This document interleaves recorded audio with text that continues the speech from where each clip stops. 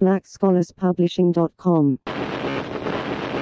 That we should get our own. Once we have our own, we're respected for the fact that we can create our own. And that's equality right there.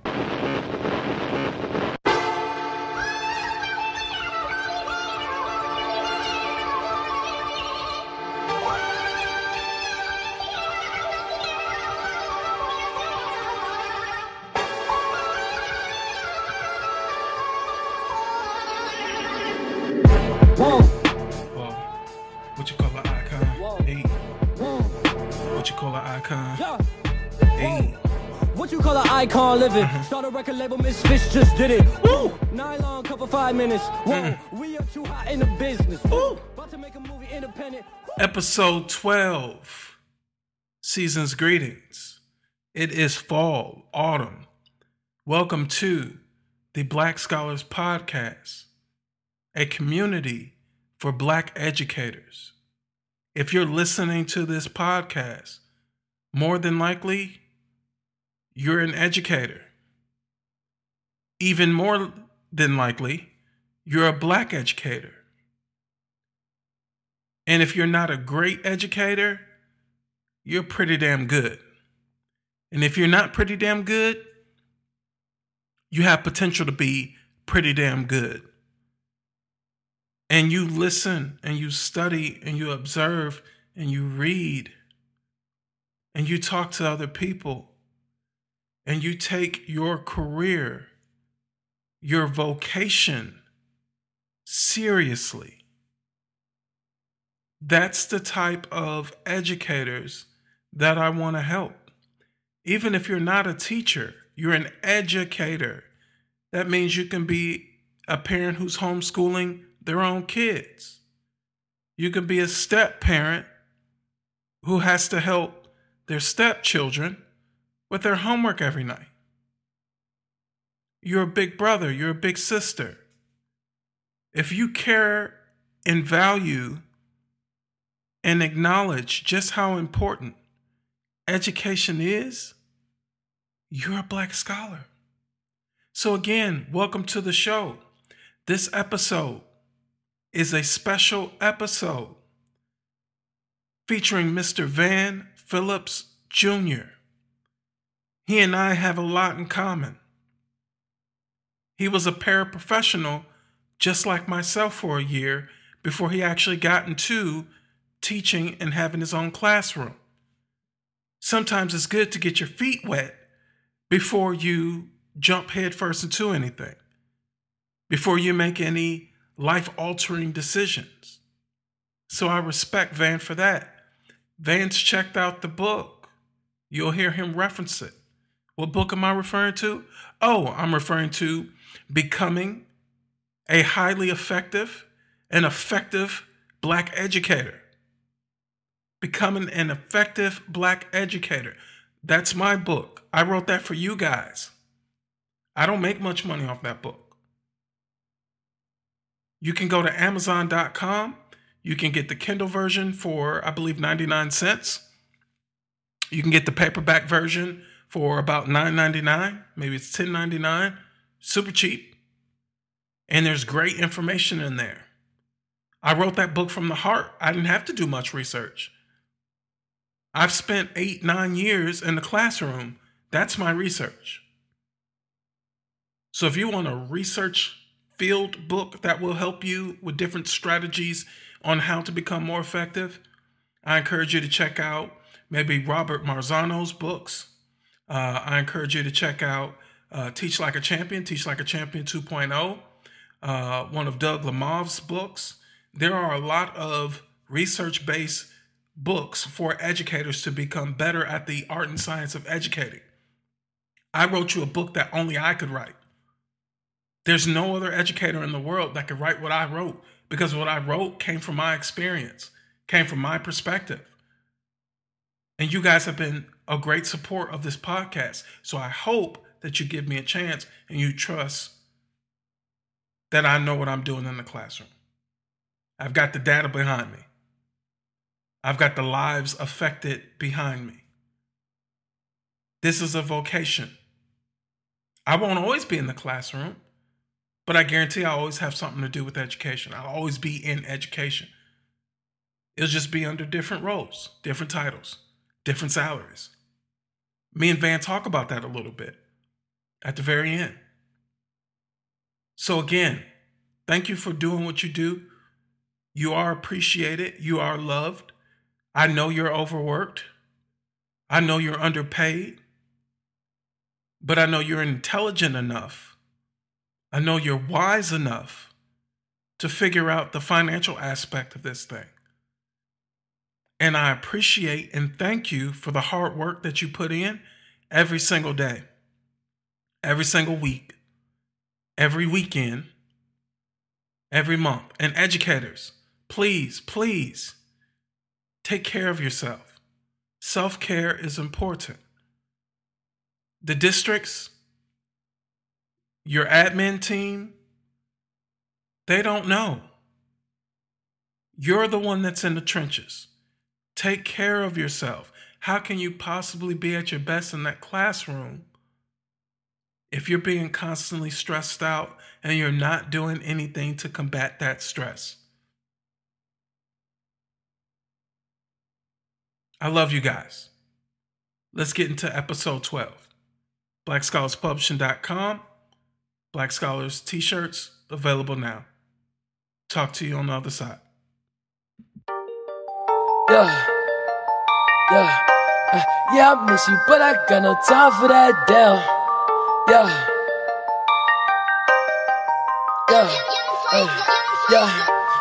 Yeah, I miss you, but I got no time for that. How could you wish you never play me? Had no time for that damn. Play me, you my lady, got no time for that. How could you move it like you crazy? I ain't call you back down.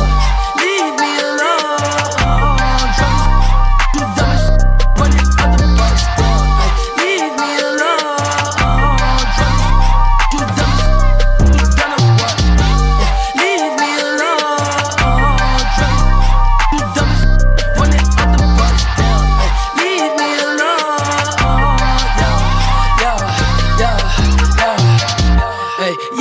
You, but I got no time for that. You was my little lady. So, episode 12 of the Black Scholars Podcast.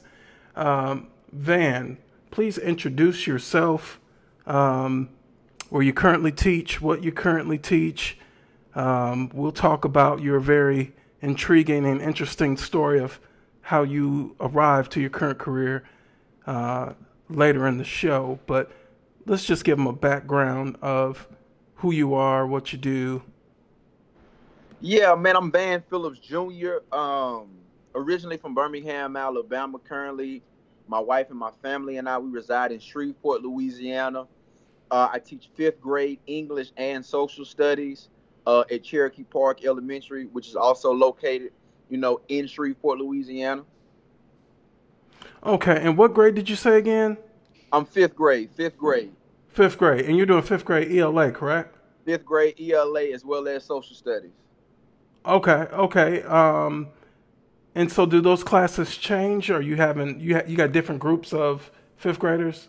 Oh yes, we split our 5th graders into two different sections. Okay. So my shoulder partner teacher, she teaches math and science, and then once I think it's class normally like 2.5 hours. Then we swap, and then the class that I was teaching English and social studies to, they'll go to her, and then I'll get the group that she had in that morning. So yeah, we have 2 different groups. We don't have 4 teachers to teach those 4 different subjects. We only have 2 teachers, and we split them up, and we teach 2 subjects apiece. All right, now Van, you're in Birmingham, Alabama, correct? No, I'm originally from Birmingham, Alabama, and then moved to Shreveport. Yes, Okay. I guess you can say I moved to Shreveport, but I didn't move to Shreveport based off teaching. I was in Louisiana based off. I attended Grambling State University. Okay. Did you teach in Alabama at all? No. Okay. I've ever since I came to Grambling, I've been in Louisiana ever since. Okay. And how are you liking it in Louisiana? Where my wife and I used to live at, it was a very rural place. We recently moved to Shreveport about 2.5 years ago. Okay. And well, about 3 years ago, I take that back. Yeah, right about 3 years ago, and it's a lot more urbanized, a lot more city. Of course, you always wish there were more, especially when you compare them to the bigger, the bigger kind of, cities. You always wish there were more, but for the most part, I enjoy living in this city. It's Okay. not too big to where I'm always stuck in traffic, but yet it's not too small where I don't have access to certain things that I would like to have access to. Now, what year is this for you in education? This is actually going into year 6. This Year is actually six. going Wow. into this is year 6 for me. Congrats. Yeah, this is the beginning of year 6. I did 1 year before I guess you can say I started officially teaching. I was a paraprofessional, so if you count that year, this would be actually year 7. Okay. But I guess you can say officially this is year 6 for me. Hey, man, that seventh counts, man. I started as a paraprofessional as well, too. I was in grad school, so that counts because that lets you How know, was your, like, how was your paraprofessional experience? mine was mine was very interesting, but obviously it was good enough to, for me to continue that process into education. I actually was in Nashville in a self-contained classroom. And so Okay. all of my students had multiple disabilities. Some of them were in wheelchairs, some of them could barely walk, some of them could barely talk. So you're talking about the lowest of the low. It was severe. So I Right. actually started out as a special education teacher, and then I transitioned over into regular education. But my very first classroom as a paraprofessional was severe disabilities, self-contained. I mean, we were changing diapers, like, Oh wow. Yeah, yeah, you that you was so got that it's so no if I it's no figured I mild and enjoyed moderate. that, if I It's no enjoy mild and doing moderate that, dealing with you. exactly. So I've seen, essentially what people might consider the bottom of teaching, and I loved every bit of it, man, every bit of it. So that pair pro year counts, man. That's serious. That counts. Okay, Absolutely, okay. Well, hey, this started year 7 then, man. Since we're gonna absolutely. count that pair, we're gonna that started year 7 then. How about that one? Absolutely. So let's go ahead and get into it. So let's go all the way back, all the way back. So you play football at Grambling, right? Yes, yes. I played football at Grambling State University. 3 year starter. Things toward my junior and my senior year, we had a lot of coaching shuffle up. Things didn't go necessarily the way that I envisioned for this thing to go. A lot of headbutting, a lot of disagreements between myself and a few of the coaches. Okay. So, kind of once it came down, for people who are not familiar with it, once it came down to the end of, I guess you can say, my eligibility is up. Normally, what happens is all qualifying juniors and seniors, they'll participate in a thing that we call pro day, and that's where you basically show your skills to different NFL scouts. And this you normally start training right after the season is over with. We won the SWAC championship that year, so our season was over with in late December. So I started training in January. Pro day was somewhere around, I think, like March, the end of March. It's been 8 years now, so I've forgotten the date, but it's somewhere around late March. Okay. And so after you've done all of that training, well, after I did all of that training, and I walked up to the football complex where we normally, change clothes, get dressed for practice. I was walking in so I could change clothes, get ready for my official pro day with all of the other, seniors. And just out of nowhere, they put this list up, and they said, and the list read, NFL scouts only want to see these players. And it was odd, and I felt that something, a little fishy was going on, because of the simple fact I have been with the university the previous 3 years, and nothing like this has ever happened before. Okay. Now, although I guess you can say management changed, I just felt like that last year, a lot of the things that I enjoyed and that I loved, and it brought me, just pure passion out of it. I just felt like I allowed another man or multiples of people allowed it to just strip me out of, what I got into it for, and the joy that I found in playing in it. And so it was really an eye opener. And I partially think that's one of the reasons why, I am so passionate about what I do now, because of the simple fact, once you can give something, like I said, I've been playing football since I was about 10, Okay. about 10 years old. And then once you get to 21, so you've been playing something for 11 straight years, and that you have this goal of ultimately possibly pursuing your talents of those past 11 years into making actual a dollar figure or doing something at the highest level, and then to just feel like someone, almost just shut the door, in your face with no explanation. It was kind of gut wrenching. It was a punch in the stomach. It was definitely a instance where I was questioning, why, like, for what, like, I didn't harm anybody. I never was just disrespectful. There were some disagreements, but just as far as me just being a disrespectful individual, that's something that I wasn't, portraying. So I was really confused. So as that is going on, mind you, now I'm jobless. I'm literally jobless. Just fortunate enough, man. My mother-in-law, man, she's a doctor at Grambling State University, and she wrote a grant for the university that allowed them the alternative teacher certification program. Okay. And she was just able to bless me with, at that point in time, she wasn't my mother-in-law. I was just with me and my wife now. She was my girlfriend at that time, and she just basically just looked out. She's like, "Van, you can just intern with me. It's not much, but this will put some dollars in your pocket." So at that point in time, I just started working the ins and outs of, the alternative teacher certification program. And over the course of the, couple of months, I kind of started enjoying it, but I never said I wanted to go into teaching, because I was like, I still want to study for the LSAT, because law school is something that I had been, if football never worked out, I always said, look, I want to go to law school. I want to go to law school. I want to go to law school. I love speaking. I love getting in front of people, trying to persuade them a certain way. So law school is definitely something that while I was working as an intern, I was definitely still studying for. Okay. And like I said, that intern, I couldn't make ends meet with just that. So like anybody else, I had to go get a second job. So my second job, I was working at a youth boys home. And so when I was working at the youth boys home, we strictly targeted, youth who have been through the juvenile detention center. They have been through the juvenile justice scene.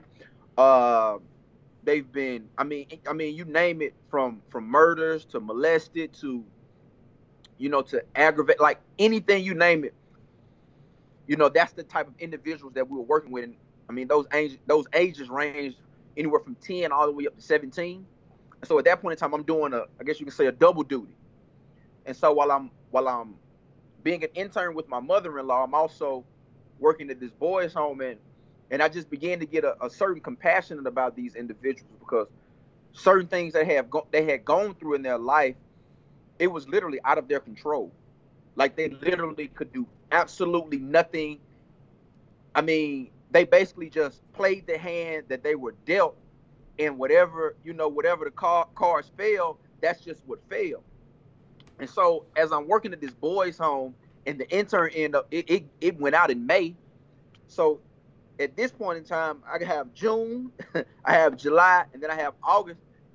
I'm basically without a job for that time. Right. And so at that point in time, my father, who was a high school principal, he was like, "Man, son, you need to get on the substitute list or something." Because like I said, I'm barely making ends meet at this point in time.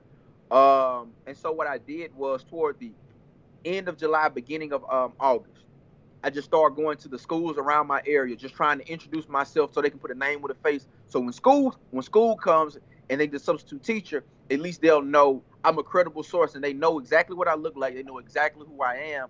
So it's not okay, how, well, I don't know how you guys do it, but you look at the list of subs and like, well, I guess I'll try this person. So at least the teacher, at least the people in the office could say, "Oh, Mr. Phillips, you know, that's a person who you need in your classroom if you're gonna be out that day." Right. So I had went to, I think it was probably about 7 different schools around the area. So I'm ripping and running all day. And this final school that I went to, it was the country. And I called my pops. I was like, "Pop, man, this school here is in the country. Like, I don't even have signal out here. I don't think I want to be even substituting here." And he was like, "Man, son, just be obedient to what, basically to what God has told you to do, man. Just do it, because he thought I was there for a specific reason." So I said, "Man, you know what? I'll listen to you, bro. I'll listen to you." So I went in. I wanted to introduce myself. Luckily, the principal was there. First time I had met the principal out of all of the schools. Once again, small country town, small school. They go from grades. They go from grades, doggone, 6 through 12. Okay. So it was a junior high / middle school. And I go and I introduce myself to the principal, and I guess she just loved what she saw in me, and she felt her school, I was what was missing from her school, which is how I got my first paraprofessional job. So I walked in, I said, "I'm just looking to introduce myself. I want to become a sub at your school if you have teachers out, and I'm just letting you know who I am." And then so she said, because at that point in time she was in the office and I was in the main office, and then she heard my voice and I guess how I projected. So she walked out of her office, told me to come back to her office. At that point in time, she just kind of just getting a feel for who I am. And before I knew it, probably about 15 minutes of conversation, she asked me, "Would you like to be a paraprofessional?" At that point in time, I had absolutely no idea what that was. I'm honestly thinking that's just another substitute. Right. I said, "Of course I want to be a paraprofessional." And she's like, "Do you know what a paraprofessional does?" I said, "Of course not. I don't know what they do." And so then she began running to, I said, "Yes, so that means I can come every day and I get a consistent paycheck?" She said, "Yes, sir. That's exactly what I want you to do." I said, "Sign me. I sign up right now. What paperwork do I got to fill out?" Yeah. And so, we're still talking. She's laughing. I'm laughing. And then she said, "I also have a baseball job open. Would you like to coach baseball?" I said, "Is there more money?" Yeah. She said, "Yes, this will be your stipend." I said, "You can sign me up for that too." Now keep in mind, I haven't played baseball since the 10th grade in high school. Right. But I'm like, you know what, lady? I'm hurt right now. Look, sign me up. Sign me up. I'll try to recollect all of the information I have from baseball, and I'll put it in there. Keep in mind, I got a football background. Right. So I was just like, "Man, look, I'll do it." Then she hit me with another one. "Well, you can make some more money if you want to coach basketball." I say, "I can do that as well." I can do it as well. So at that point in time, I walked in just wanting to be a sub. Right. I walked out of the school becoming a paraprofessional, the head varsity baseball coach, the assistant head boys and girls basketball coach, and the head junior high boys and girls basketball coach. Wow. So I walked in with literally 0 jobs. I walked out with 4 responsibilities or 4 jobs. Right. And when I tell you, I still wasn't convinced like teaching was for me. I'm gonna be honest. I still wasn't for it. I'm like, "Look, man, I'm trying to pay my bills, keep my head above water. I just need to stay in here until January. I can take the LSAT. I can be ready to go off. I can be ready to go off to law school come that following August." Man, January hit, and I was hooked. Yeah. Just the impact I was having within the school, as far as the way the students were beginning to kind of, I don't want to say mold themselves, but they kind of start transforming themselves as to who they saw on an everyday basis, which was me. Right. And so I began seeing, my young men wanting, going out their way to have their shirt tucked in while they're in the hallway. It was very small, subtle, but it was, I'm talking about, it was powerful. It was impactful. And I told my principal, this had to have been like in November. November, man, came. I said, "You know what? I think this is for me. I think this is for me." And she said, "I think this is for you as well." And from that day forward, I was like, "Okay, we're going to become a teacher, and we're going to do exactly what we need to do in order to elevate." So, wow. Oh man, this is where the story kind of goes from hunky dory to, because at that point in time, I'm being a paraphrase. Like I said, I was assistant head. I was the head baseball. Okay, baseball record. We went from winning one game that previous year to leaving out with a 600 win percentage by the end of that year. So the previous year we won 2 games. The following year we didn't double, we didn't triple, we quadrupled our wins amount, and we also had a winning record by the end of the school year. Wow. Our basketball team, our head boys basketball team, we were playing with, literally with nothing but 7th and 8th graders. We end up losing in the state semifinals. Again, we're playing against 10th, 11th, 12th graders who just far more advanced. Right. But to say we got that far, it was an accomplishment in itself. Our girls basketball team, the day I got there, I brought the same mentality that I brought to the football field, I brought to the basketball court. And initially it was rough because in towns like that, it's small, it's country, everybody knows everybody. And here you have this new guy who's trying to change everything up. Right. Because for the previous 4 years, they had lost in either the state semifinals or the state championship every single year. They hadn't won a state championship. It was like 30 years prior before they had won another state championship. The day I got there, by the end of that school year, we walked out with a big, fat state championship ring. And this for the girls basketball team? This is for my girls varsity basketball team. Okay. We end up winning the Class C state championship. Once again, it's a smaller classification, but it's something that the school hadn't done in 30 years. Wow. And they've had always, and even my head coach, when they would ask, what helped you guys get over the hump? First thing came out of the mouth, man, we got a new young guy, man, and he just brought this energy that we just didn't have within our program, and it literally changed the landscape of our program. And so by the end of that, that was great. Felt good, feel good story. Right. But then it's time to so if you're going to be a teacher, you got to actually take tests in order to be a teacher.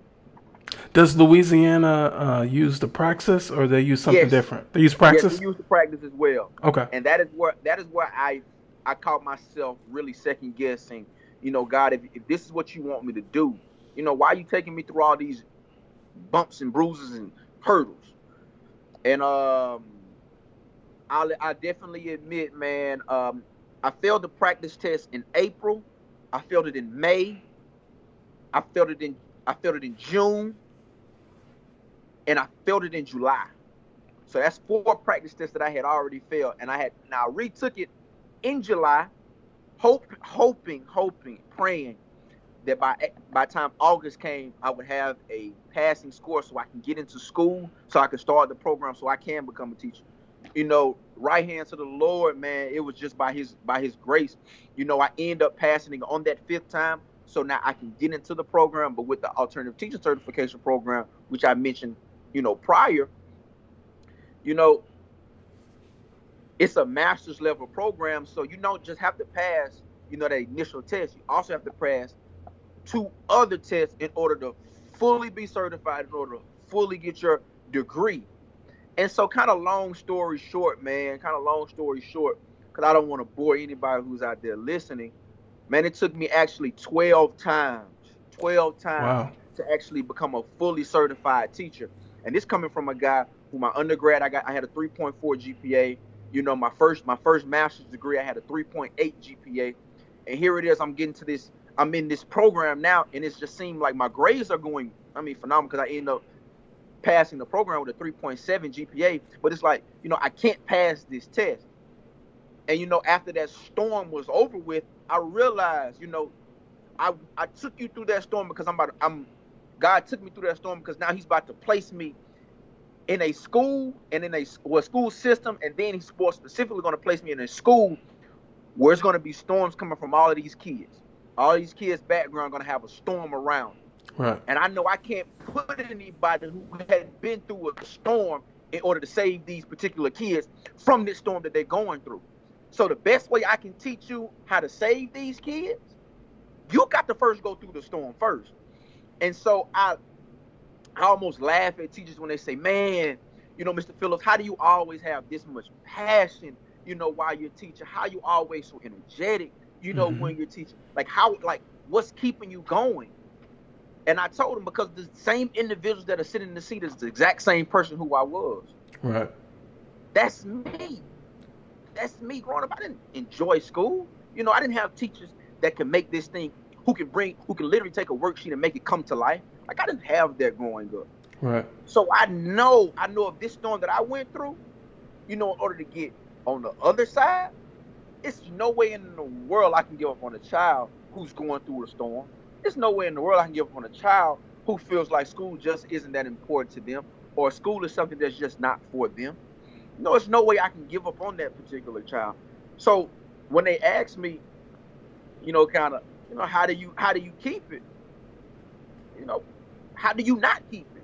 Right. It's easy to say I want to be a great teacher. It's easy to say, man, I want to teach like you, but you don't want to fail it. You don't want to have to take that practice test 12 times in order to be able to teach like me.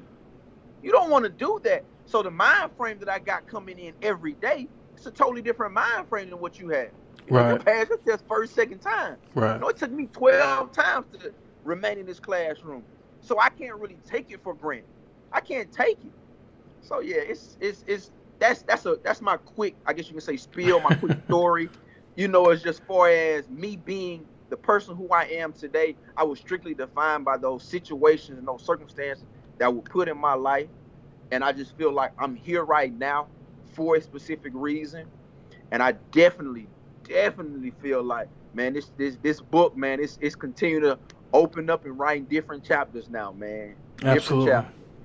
Well, thank you for sharing that story, man. I'm pretty sure that all of the listeners are like, what? You doing what? So you went from, potentially the NFL to thinking about law school, studying for the LSAT, to, walking into a school with 0 jobs and walking out with 4, and the girls winning a championship that year, to, okay, now I'm ready for the classroom, and you're taking this first test, and you said you failed that first one 4 times? 4 times. Wow. 4 times. Wow. 4 times. And now, while all of this is going on, I'm still teaching. Yep. And I'm still working at 11 o'clock at night to 7 in the morning. So I'm still doing all of that. Right. So it's just like, you can't, like, I just don't buy the the whole excuses thing, man. I don't buy into it, because I literally break all molds. Right. I break all molds, and that's one thing. Kind of, if I'm going out and I'm going to speak, to a group of educators, to a group of first-year teachers, I think that's one of the reasons why I walked into that school with 0 jobs and I left out with 4, with just a simple presentation. Right. Simple presentation. How I present myself, because of your book says, don't be dusty. Right. Don't be dusty. So that's the framework kind of that I center everything around, as far as me as an educator. As far as everything that it goes into, just don't be dusty. I love that, man. I love that. So how much of that do you get a chance to share with your students? Do you ever get an opportunity to share, like, how you kept bouncing back from adversity? Normally I would have to share with my students. If I'm sharing it with my students, it normally doesn't happen till right around probably about January, February. Okay. When they hit that that roadblock, yeah. When they hit that, man, I'm ready just for school to be out. Exactly. And at the end of my mind, I'm like, I know you're ready for school to be out, but at the same time, I know my principal is expecting a certain type of test score from this group. Right. So normally that's when I start introducing more and more of this journey. Initially I might tell them the journey within the first week, but I really get in depth, right around January, February, when they feel like they're hitting that wall, and there's no way they're going to get over that wall. Right, right. Now, you mentioned that you get the opportunity to speak to other educators and whatnot. Are you doing anything for, like, the state of Louisiana, or is this just within your district that you get the opportunity to engage in speaking engagements? I literally wish I could, I could do more. Okay. But majority of my things that I'm speaking to, it says, like, I might go back to Grambling. I might speak to, a group that's coming through the program. And right now I'm I have some things in the work with Louisiana Tech University, trying to help their up and coming first year teachers reach, let's say, urbanized schools. Okay. Okay. Because when you talk about Louisiana Tech, you talking about people coming through a program who are, predominantly Eurocentric, to say Right. the least. Right. So when you have those types of people, they don't really understand how to, reach individuals who might think, look, and behave like myself. Okay. So I give them nuggets, give them tools in order to kind of be successful in the classroom in an urbanized environment. Right. And so in your 7th year as a black educator, as a black male educator, which has been a reoccurring theme, and this is episode 12. So over the previous 11, I've only had the opportunity to have a conversation with one other black male educator. And that's no surprise to us because you and I are one of the few. And when I say one of the few, less than, I think the numbers is 1.5. I heard 2% thrown out there. There's not many of us. Below 2%. Yeah. Are you seeing that in your 7 years of education? Oh, that's a fact. That's a fact. Everywhere I go, everywhere I've taught at 4 different schools. Okay. My first school, there were zero black educators that taught core subjects. Zero. That's important. That's important to Zero pinpoint. black educators that taught core subjects. This is no disrespect to anybody, who might teach an additional subject that's not a core subject, but it was zero teachers that taught core subjects. At my second school that I taught, it was 2, not including me, 2 black males that taught a core subject. Okay. Then at my third school, it was me and another individual who taught a core subject, at the school. And then the school that I'm currently at now, this is my 3rd year here, and now we've actually gotten up to three black male teachers, who teach core subjects, which is, that's including myself though, the number normally it doesn't get above 3. Right.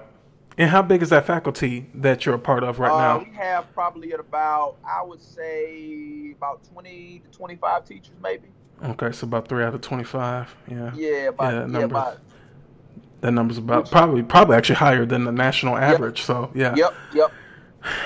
So I got to ask you, Van, why do you think that is? Why is there so few of us in actual education, specifically in the classroom? I think necessarily right now, with the climate that we're going in throughout the country, everything is so millennial based.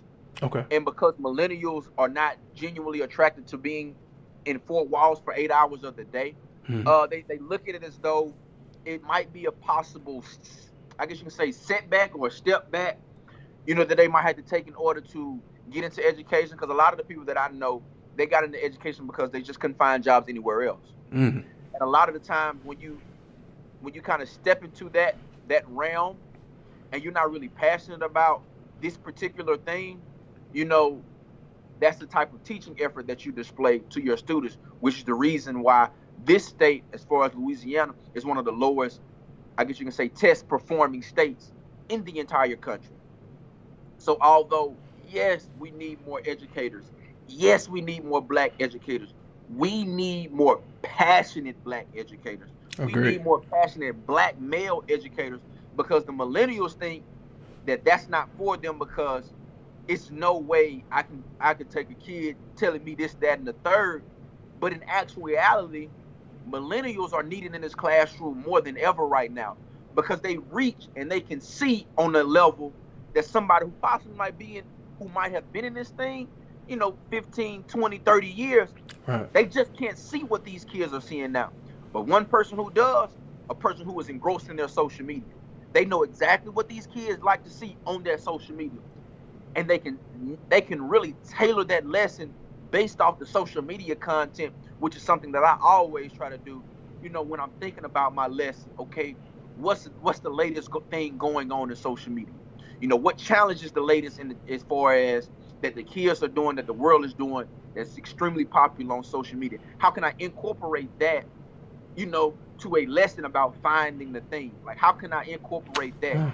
So that's me taking my educator's hat off. I'm putting my millennial hat on now. Right. So millennials, they don't think this is a very, I guess you can say, appealing job that would necessarily fatten their pockets. But in actuality, if you become an expert in this thing and you can teach people how to be successful in this thing, right, it's a lane for you. Definitely. It's a lane for you. And that lane definitely can come with huge benefits as far as financially. Right. Now, I apologize about that. That's my phone.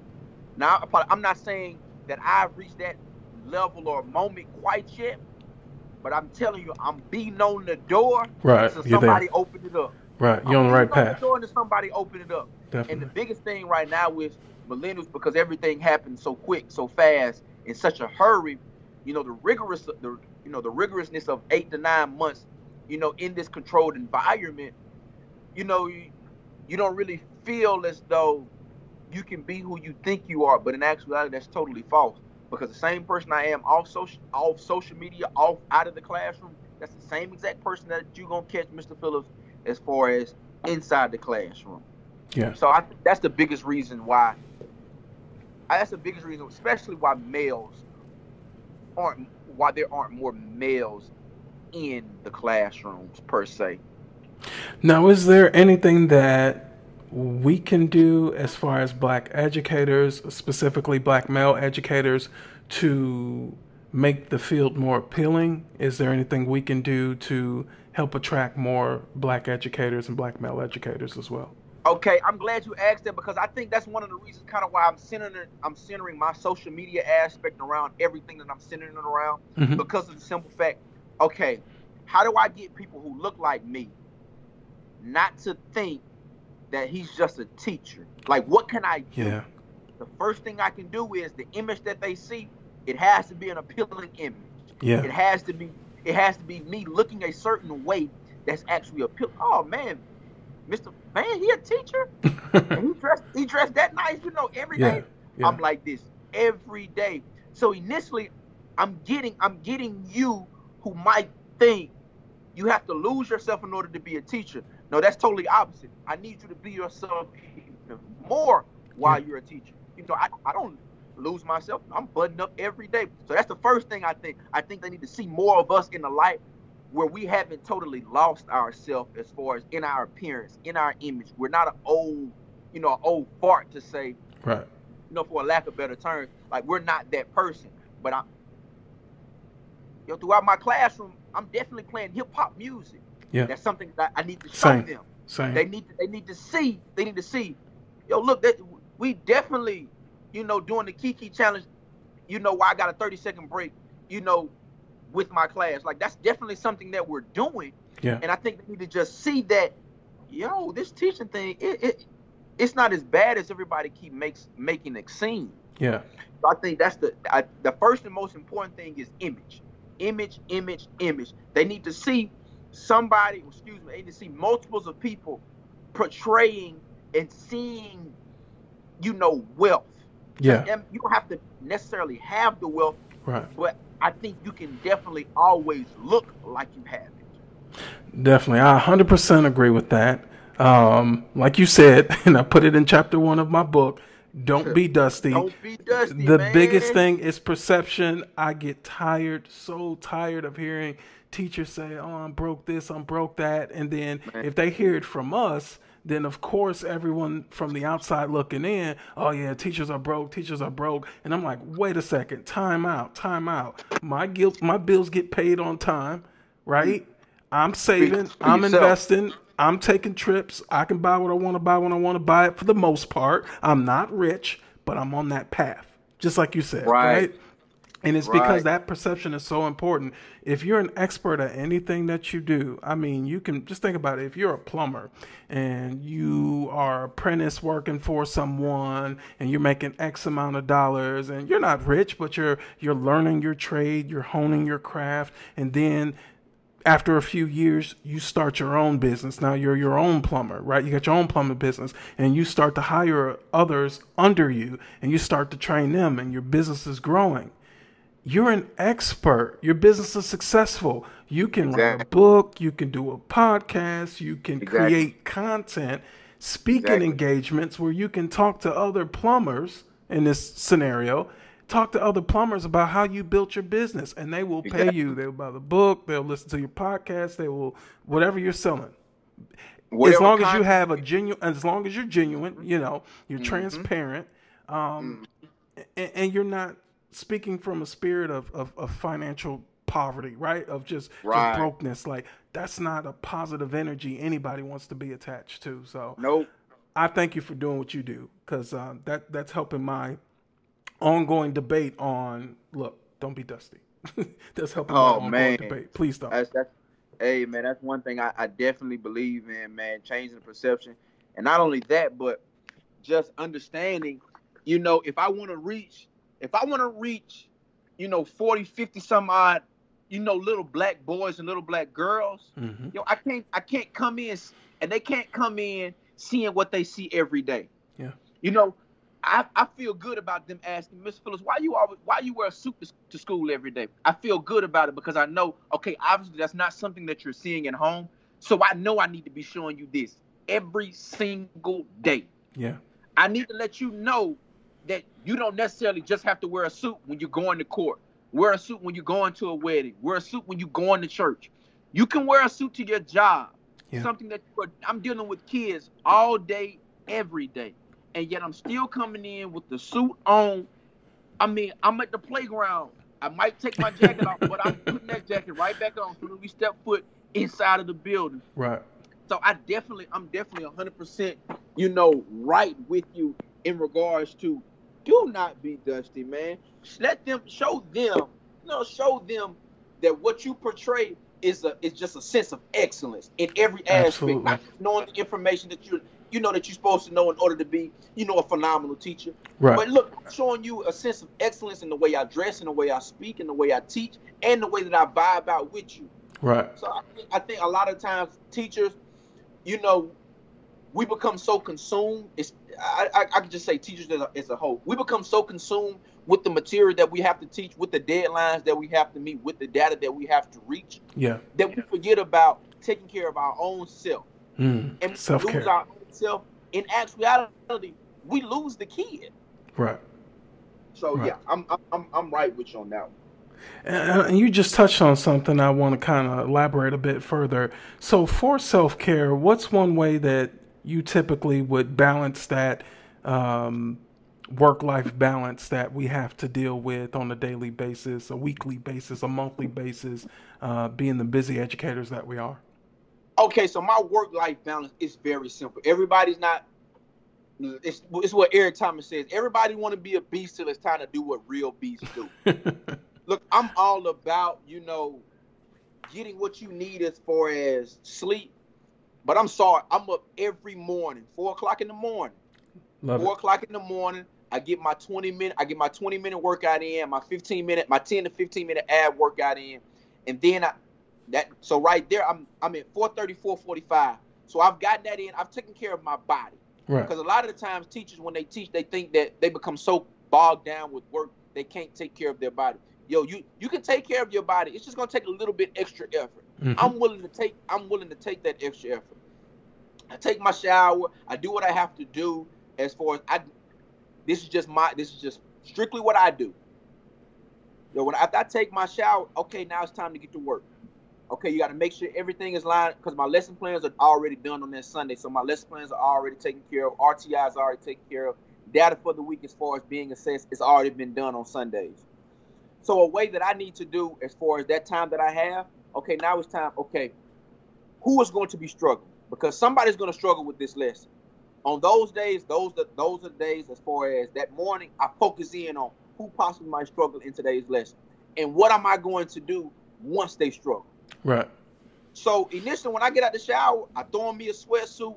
I begin to get to work while I'm at the house. I leave my house right at about 5:45 every morning. 5:45 every morning. Still in the sweatsuit. I got my suit in my hand, got my tie in my hand, got my shirt in my hand, got my shoes in my bag. So I'm getting dressed when I get to work.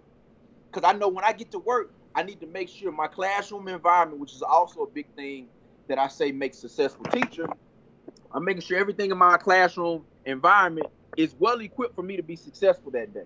I don't want anything missed out of place. I don't want anything falling on the ground because, sometimes, while you gone, a sign might fall down, a poster might fall down. I don't want to be strolling in at 7:20, 7:30. School starts, I get my kids at 7:45, and I don't have time to make sure my learning environment is in the best needs of my student. Now, everybody can't leave necessarily that late. That they can't leave that early because they have families to take care of. Luckily, my wife, she doesn't have to be to work to 9 on most mornings. So she normally takes our kids to daycare. I normally pick them up. But I feel like with any teacher, you have to pick and choose. You have to pick, are you going to be that person who puts that work in the morning? Or are you going to be that person who puts that work in the afternoon? Unfortunately, I can't put the work in the afternoon because I got to head to my second job. So I know if I'm going to still be successful in what it is that I feel like I'm doing at this current moment, I got to put that I got to put that time in the morning. And so that's why I choose to put my time in it. That makes sense. As far as in regards to self-care and maintenance, I get my time in the morning. So while I'm headed to work, while I'm focusing on what students might be struggling, throughout that day, I'm listening to something that's going to make sure that I'm motivated for that day, whether it's Eric Thomas, whether it's Inky Johnson, whether it's Les Brown, whether it's T.D. Jakes, whether it's John Gray, whoever it might be. But I'm making sure I'm putting my mindset in the frame of someone who's ready to be successful for today. Because, throughout the day, it's tough, man, being a teacher. I'm not going to sit here and sugarcoat in front like, oh, man, it's all good, man. You don't have no words. Nah, bro. Nah, sis. That's not anything like that. So because it's not anything like that, I know I have to make sure I have to take care of my mind and my body in order to be the best, the most phenomenal teacher that my students need. Absolutely. I definitely agree. Well said. Well said. And I'm sure there are some educators out there that will probably be implementing some of those strategies that you laid out for us. So we appreciate that. Definitely. Oh, most definitely. Now, let me ask you this, Van. Is there anything that you're reading right now or listening to? I know you mentioned some of those motivational, inspirational, even spiritual podcasts, and a lot of those, because I listen to Dr. Eric Thomas, and of course I listen to Bishop T.D. Jakes as well. But is there anything that you've read or you recommend that people check out, or other Black educators? The book that I did just get through, for the first time. It's crazy. This book's been out for this long, and I never even thought about reading it. But I did just get through reading Rich Dad, Poor Dad. Okay. Phenomenal read. Just trying to, kind of help better become financially literate. Yeah. As far as with my finances, because it's easy to say. So yeah, I think it's easy to say, teachers don't make enough, but I feel like, okay, if I'm grinding like I'm grinding, right. Okay, once I do begin making enough, now what am I going to do to create some type of generational wealth, so my kids don't necessarily have the same problem that I might have at the age that I'm currently at. Right. You feel what I'm saying? So Absolutely. I just got through reading Rich Dad, Poor Dad. But I was actually turned on by a guy who I'll be working with at Louisiana Tech in the next couple of weeks. I believe, if I'm not mistaken, it's called The Conspiracy Against Our Black Boys. I believe that's what it's called. I could be mistaken. Don't quote me on it. Okay. But that's definitely a new book that I'm definitely about to begin reading. Once I meet him in the next few weeks, he actually has it for me already, so I can begin reading it. So that's one of the things that I will be reading in the near future. Okay. The conspiracy against our black boys, because a lot of the times, as bad as it sounds, and I don't want to sound like I'm one of these type guys, but some of the educational flaws in the educational system, is perpetuating early, prison sentences for our young men, as far as, the inability to reach certain individuals at a certain level. And so instead of doing everything we can in order to make sure they are successful in the classroom, we throw them in special ed. So now they're in a self-contained environment to where now they don't see the rest of the world only, possibly 30 minutes out of the day or an hour out of the day, depending on the IEP. And when we can't necessarily get them into special education because they're too old, okay, so now how can we begin a paper trail so now I don't have to deal with him on an everyday basis? So I think I want to know what others have to say about this, who are far more intelligent than I am and have read far more books than I have, and have done far more research than I have done. And I just want to kind of see what angle that they are coming at, and then I feel like I can definitely better help suit, specifically, my young black boys. Definitely. Great suggestion. Great suggestion. Now, final question I'll ask you, Van. What is something that you would like to say to black educators who are out there listening? And when I say black educators, I mean, those who maybe been in the trenches for a while, so they've been doing it, they're a veteran. Also, brand new teachers, and even I've heard from teachers who have listened to the podcast, students who have listened to the podcast who are aspiring educators. What do you want to leave them with? What's one message you want them to remember? It's simple. You push the culture, so continue to push the culture. Meaning, African Americans have always pushed the culture in regardless of any aspect and regardless of any facet of life. So with that being said, continue pushing the culture, but push the culture now in a way that's going to help shape, mold, and almost recreate our future. So yeah, I definitely, man, if you're listening to this podcast, this definitely is a podcast for you. I definitely highly encourage you to turn it on to somebody, who's even thinking about possibly being an educator. This is coming from an aspect of someone who has been in the education system, who has seen the worst of the worst, who have been through the worst of the worst, as far as trying to become an educator, the ups and the downs of, not being able or not feeling sufficient enough as a black man, is this test designed for me to fail? Having those thoughts, pop in my mind, having these things as far as I'm never going to be possibly past this test. I'll just do whatever it is I got to do to make ends meet. No, listen, if you failed that test 1 time, 2 times, 3 times, continue to take it. I promise you, your story is going to be the light that is going to shed on a dark place in a student's life, mind, and in their educational journey. So do not give up, because I promise you, the next doctors, lawyers, dentists, educators, teachers, principals, they depend on you to continue to push forward. Well said. And I lied. One other question for you, Van. You said that your dad's a principal? Yeah, he's a high school principal in Alabama. Do you have you received that calling on your life yet? I definitely I have. It's one of those things where I definitely blame myself for dragging my feet, because everybody continues to push it. Van, you need to hurry up and get in administration. Van, you need to hurry up and get in administration. Van, you need to hurry up and get into administration. In which I do feel like I am somehow boxed in by just only being in the classroom, although my impact is school wide. I definitely feel like possibly being an administrative or assistant principal in some facet, I do feel like I'll be able to reach more students as far as throughout the school, because I have the freedom of going in and actually speaking with those who are in lower grades, speaking with those who are in upper grades. But I definitely feel like that has been a calling, and it's one that I've kind of pushed off, shrugged off, took my time on, not rushed, because I don't think anything should be rushed when it comes to making a decision like that, because now you're not just in control of a classroom or a group of students. Right.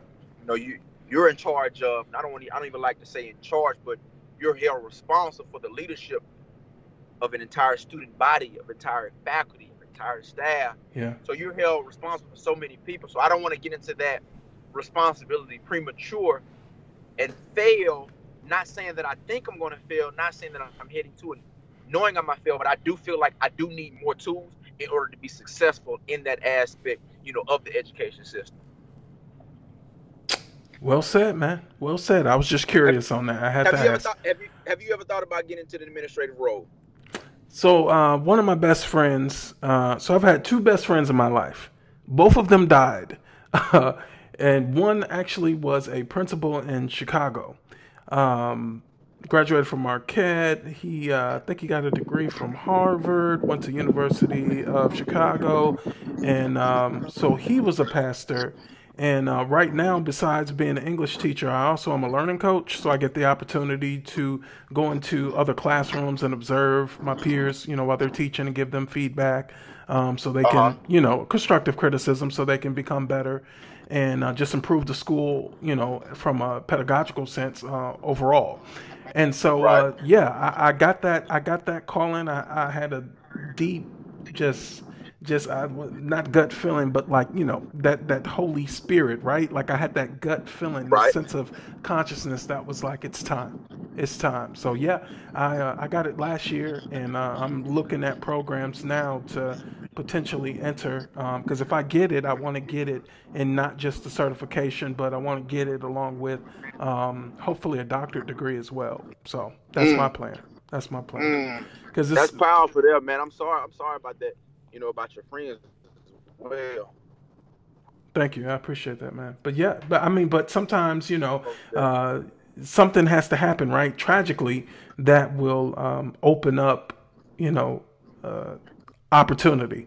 Sometimes there's opportunity in adversity. That's what Bishop Jake says all the time. There's opportunity in that fire. So stop running away from it. Actually run toward it and run through it.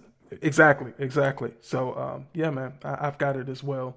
And I have nobody to blame but myself for not doing it sooner. But I'm the type of person, sounds just like you. I move by purpose.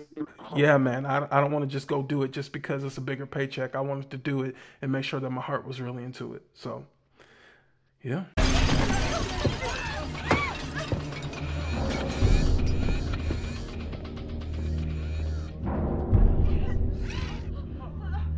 Class dismissed.